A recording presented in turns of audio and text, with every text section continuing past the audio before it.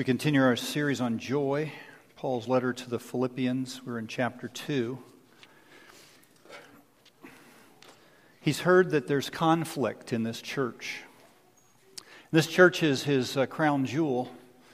No better church than the church at Philippi in terms of their ministry to Jesus, and yet they participate in something that we all know well, complaining and grumbling. It's part of the conflict. Before we look at that text, let's look at Numbers chapter 11, where Moses is doing some grumbling of his own. Moses heard the peoples weeping through their clans, everyone at the door of this tent. And the anger of the Lord blazed hotly, and Moses was displeased. Moses said to the Lord, "Why have you dealt ill with your servant? Why have I not found favor in your sight, that you lay the burden of all this people on me? Did I conceive all this people? Did I give them birth that you should say to me, 'Carry them in your bosom as a nurse carries a nursing child, to the land that you swore to give their fathers? Where am I to get meat to give all this people? For they weep before me and say, 'Give us meat that we may eat.' But I'm not able to carry this people alone. The burden is too heavy for me. If you will treat me like this, kill me at once. If I have found favor in your sight, that I may not see my wretchedness." Then Philippians chapter 2, beginning in verse 14. "Do all things without grumbling or disputing, that you may be blameless and innocent children of God, without blemish in the midst of a crooked and twisted generation, among whom you shine as lights in the world, holding fast to the word of life that is in the day of Christ, that I may be proud that I did not run in vain or labor in vain. Even if I am poured out as a drink offering upon the sacrificial offering of your faith, I am glad and rejoice with you all. Likewise, you should also be glad and rejoice with me." The man's a billionaire. He lives in Seattle. He runs a tech firm. And to my knowledge, he carries no brief for the Christian faith. And yet, a few weeks ago, I heard him give a talk where he wasn't talking about technology, he was talking about greed. And the amazing thing to me is in his talk, he paralleled what Paul says in Philippians 2. He said, "In all of my life experience and all of the people that I know and all of the circles I run in, I've discovered that the greatest desire of the human heart is for status. That's why one man buys a yacht that's 300 feet long because the other man has a 200-foot yacht. We all crave status." Paul says it this way: "Do nothing out of selfish ambition, do nothing out of status to gain status, but in humility count others more significant than yourself." Now think of this. He's talking to the church that is the best of the bunch. He's talking to a church where the Holy Spirit has used him to plant a church that's magnificent in this city of Philippi. And his message to them is not to gain status, but rather to do the opposite, to humble yourself and to get down low. Years ago at the University of Wisconsin, there was a group of guys that got together. They all were very good at writing. And so they formed a literary club, and they set the ground rules. And the ground rules were this: one guy would stand and read a composition that he'd written, and then all of the other guys would critique it, either during or after. And as soon as they began this, guys ripped into the others. They really were scathing in their criticism. They basically ripped each other to shreds. And yet they kept coming to do it, and they all enjoyed it. If one was ripped, he'd rip the other guy more. And they began to call themselves the Stranglers, because that's what they did. They strangled the life out of each other. About 6 months after that group was formed, another group was formed, all women, who again had a great ability to write.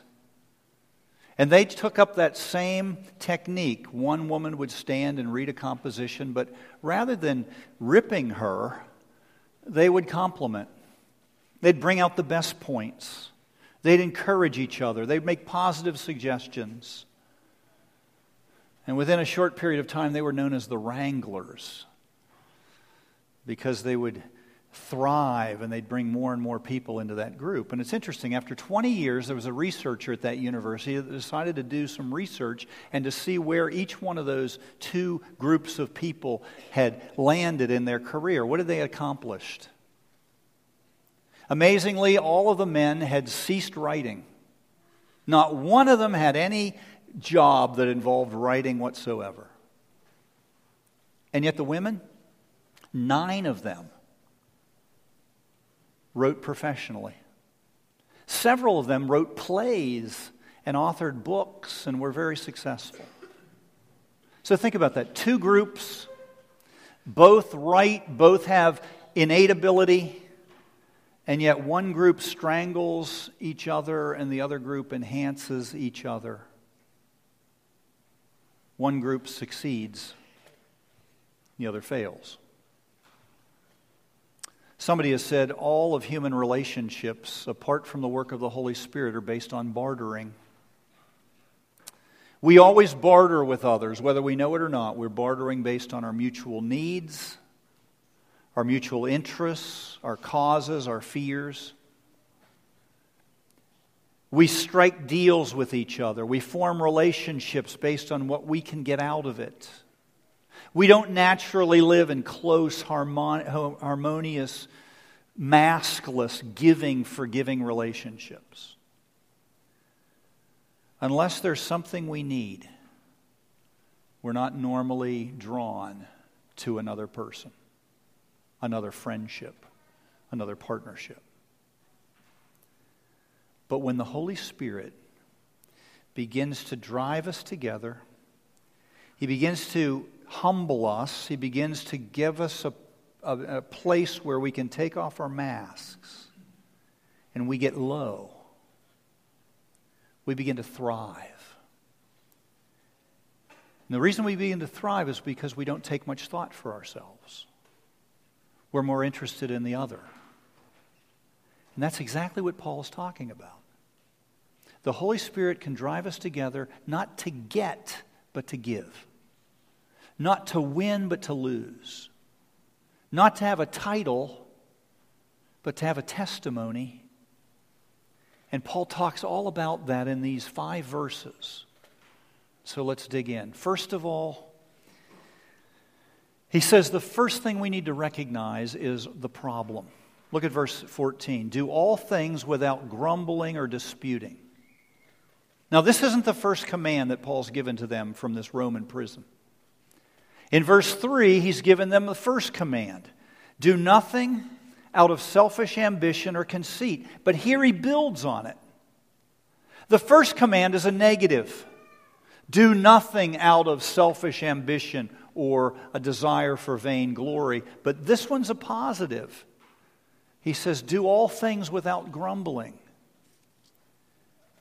Notice the first is to be avoided. The second is to be embraced. The second command, do everything without grumbling, flows out of the first command. Do nothing out of selfish ambition or conceit. In other words, quit thinking of yourself. Focus on your Lord and others, and you will thrive. Mark Twain once said, don't complain and talk all about your problems because 80% of all people don't care and the other 20% think you deserve it. But that's only an avoidance technique. That only masks your real feelings. I'm not going to talk about it. I'm not going to air my dirty linen because I don't want them to know about it. And besides, they don't care or they think I might deserve it. Paul doesn't advise that. Instead, Paul advises us to take off our mask. And he advocates that our natural tendency, which is to resist the mind of Christ, needs to be avoided We need to embrace the mind of Christ and turn away from our own thinking. This week I read about a tour guide at the Blarney Castle in Ireland. His job was to take groups of tourists around the Blarney Castle and tell them the history. And he talked about one group he had last year of Texans. He said when they showed up, they were already agitated. They didn't like the weather. They didn't like the prices. They didn't like their hotel accommodations. They didn't like the trip over to the Blarney Castle. They're all complaining. And then he said, I got to the place with them in the tour where they were to go down the steps to kiss the Blarney Stone, and it was roped off because workmen were doing repairs. And instantly one Texan woman begins to cry, and she shouts, "This is the last straw. I've come all this way to kiss this stone, and I'm not allowed to do it." And so I said to her, "Madam, according to the legend, if you kiss someone on the lips who's kissed the Blarney Stone, it has the same effect." And then she says, "Oh, I understand. You must have kissed the stone a lot. And you want me to kiss you." And actually, I said to her, "No, rather, I've sat on it a lot." Now, that's one way to deal with grumbling. But that's not what Paul advocates. He takes a different tact. The word he uses here for grumbling is actually a word best translated grudge-bearing. And the reason he uses it is because he knows the Old Testament. He knows that in the Old Testament there are 4 different kinds of grudges that are held by people. And we know all about them. In the book of Psalms, David whines. That's the first type. Remember what he says? "This isn't fair. Why me? Why do the righteous get punished and the wicked flourish?" He whines. That's the first kind of grumbling. And then there's the martyr. That's the second type. And that's what we saw in Moses in chapter 11 of Numbers. Nobody appreciates me. Nobody understands me. Nobody could do the job you called me to do. Who do you expect me to be? And then there's the cynic. We find the cynic in the book of Ecclesiastes and other places.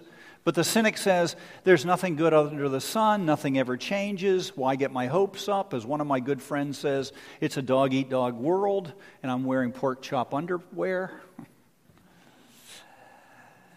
And then there's the perfectionist. The person who's always asking, couldn't you do a better job than that? That's what the Pharisees do. So whether it's whining or cynicism or being a martyr or being a perfectionist, what Paul is saying is we're all subject to a temptation to be that. It's all grumbling. It's all grudge-bearing. And it shows that we're not leaning into the Christ, we're leaning into ourselves. Because in order to do any one of those things, we have to be completely self-possessed and ask the question, why in the world do I have to put up with this? Then second, we have to realize the seriousness of the problem. Look at verse 15a. That you may be blameless and innocent. Now, what's Paul doing here? He's referring to the Old Testament. He's referring to the record of Israel. And he knows that throughout the Old Testament, Israel is complaining and grumbling and holding a grudge against Moses and against God, and they're punished for it. And what he's saying is, just as the ancient Israelites grumbled and murmured, you must not do that. And while the parallel isn't exact, because in the Old Testament they grumble not just against Moses, but also against God, and here they're grumbling among themselves, what Paul is saying to them is, don't you know who you are? You are members of the body of Christ. You're part of His bride. Christ brought you together. Christ brought you from life to death. Christ has carried you through the waters of baptism, so that means you're not your own. You've been bought with a price. You are the people of God, so stop grumbling against each other, because by grumbling against each other, you're really grumbling against the one who's made you and called you and saved you. Every grumble and every grudge is not just against that person. It's against the Lord himself. Now think of this. Because of their grumbling, ancient Israel took 40 years to go 2 weeks. I mean, it was a 2-week journey. And because of their grumbling, God said, you're not getting there in 2 weeks. It's going to take 40 years, and none of you will make the promised land. I've promised you life in a new land, and yet you're going to die in the desert. Why?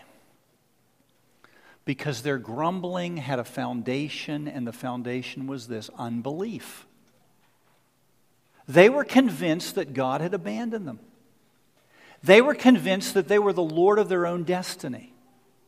They were convinced that He may have had a plan, but it was flawed.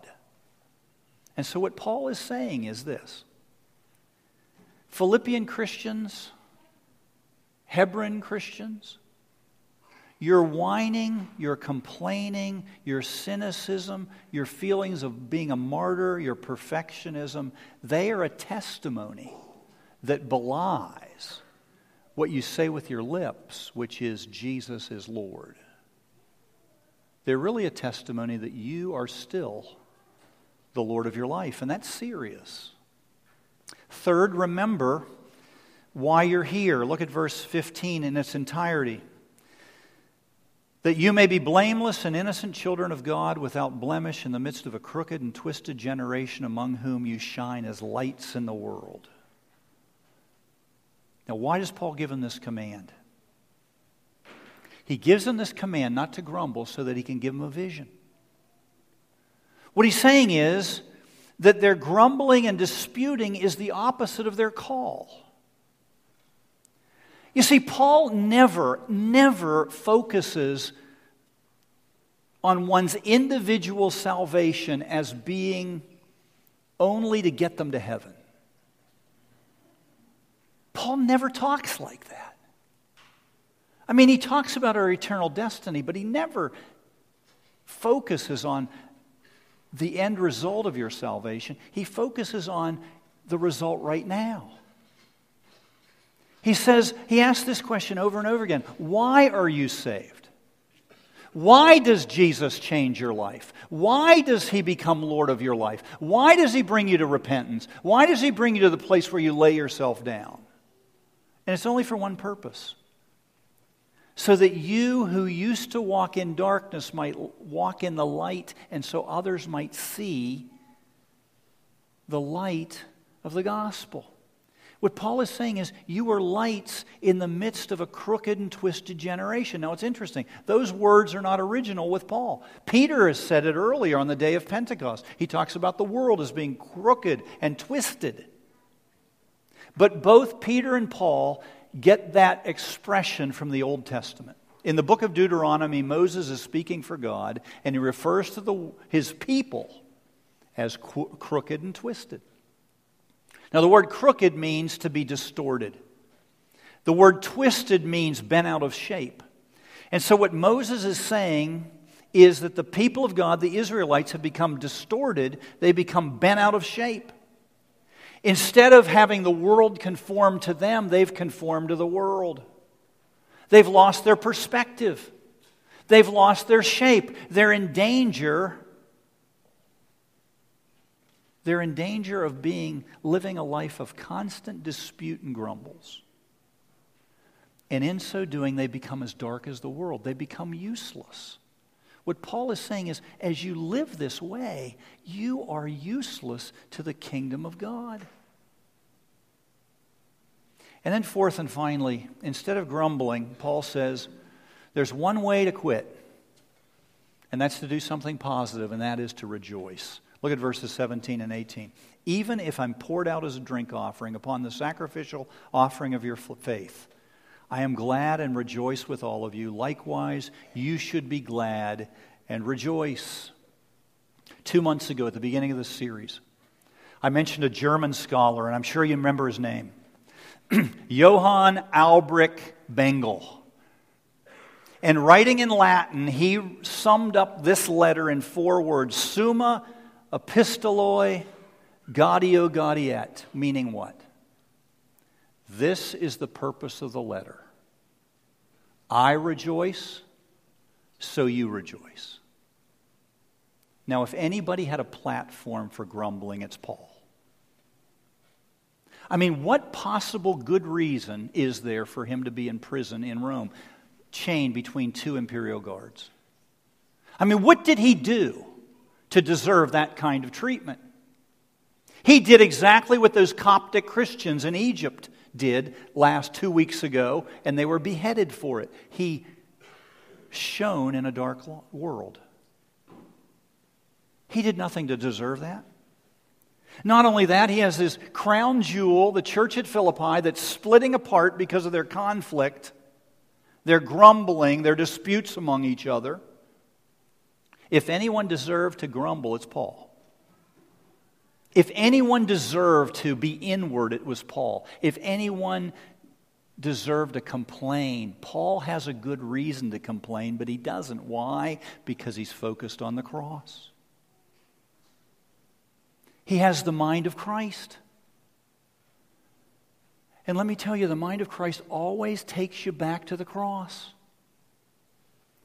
And when you see the cross shuts down all grumbling. Why? Because the cross says this is what you deserve. The cross says this is all you deserve. Jesus on the cross says to you and me, you put me here. You deserve this treatment. The cross says if anyone has a right to grumble and dispute, it's me. But Jesus doesn't. Instead, he lays himself down to make stranglers wranglers. He lays himself down so that you and I might rejoice in the midst of the conflict we face. So let me ask you this morning.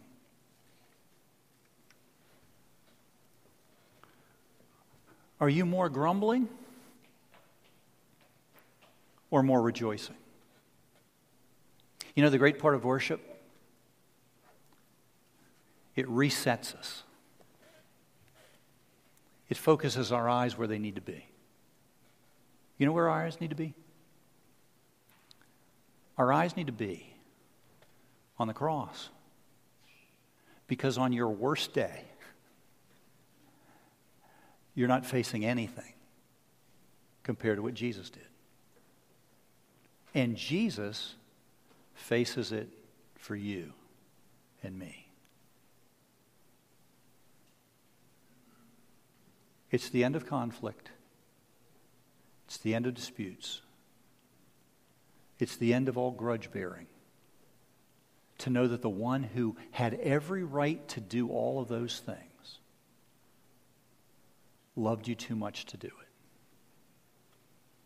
So as you come to the table this morning, I'd encourage you and me to think about it. Let's pray. Lord Jesus, as we've said, you have every reason to grumble, complain.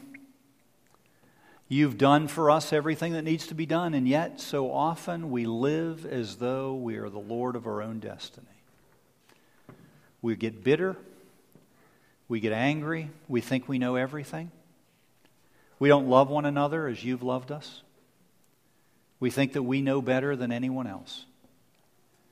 Father, we whine. We're cynics. We sometimes play the martyr. Often we engage in perfectionism. Lord, deliver it from all of us, that our lives might be marked by gratitude and rejoicing. For we ask it in Jesus' name. Amen.